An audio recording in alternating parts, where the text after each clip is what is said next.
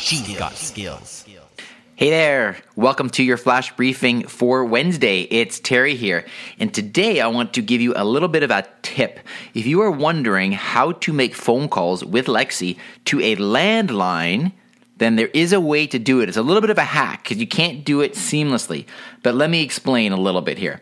First of all, if you have somebody in your contact list that does have another Amazon Echo device, you can actually call them directly, and you can just simply say, I almost said the A word, Lexi, call that contact name, and it's pretty seamless. Now, if you're trying to call somebody through your Lexi device, but they do not have an Echo device of their own, the hack is you can use Skype to do this. This is a relatively new feature, but once you connect your Skype to your Amazon Echo or your Amazon account, then all you have to do is say the command Lexi, call the contact name with Skype, or Lexi, call the contact's mobile phone number with Skype. And you can do that. So it's a great little way around that. Now, of course, you have to have set up your Skype with your Lexi account. And to do that, I would recommend that you go to alexaincanada.ca/setup, where I walk you through everything you need to know in terms of setting up your device.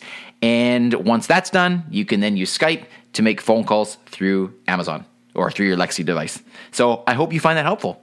And I also want to finish off today by giving a shout out. I haven't done this in a long time, but I want to give a shout out to Emily, who took some time to go on to the Amazon Skills Store and left a review for this flash briefing. She gave it 5 stars, and she wrote daily news, things that Lexi can do. Very interesting, very simple, straight to the point, and I really, really appreciate that, Emily. Thank you so much for doing that.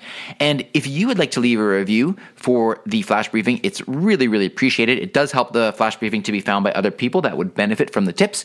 And you simply go to voiceincanada.ca. You will see a red button. You click on that red button, and you just type in your review and choose how many stars you want to give it. And it's that simple. So thank you very much to everybody that has left reviews. And I will continue to give shout outs to you if you choose to do so. It's my way of thanking you for that effort. So thanks very much. Talk to you soon.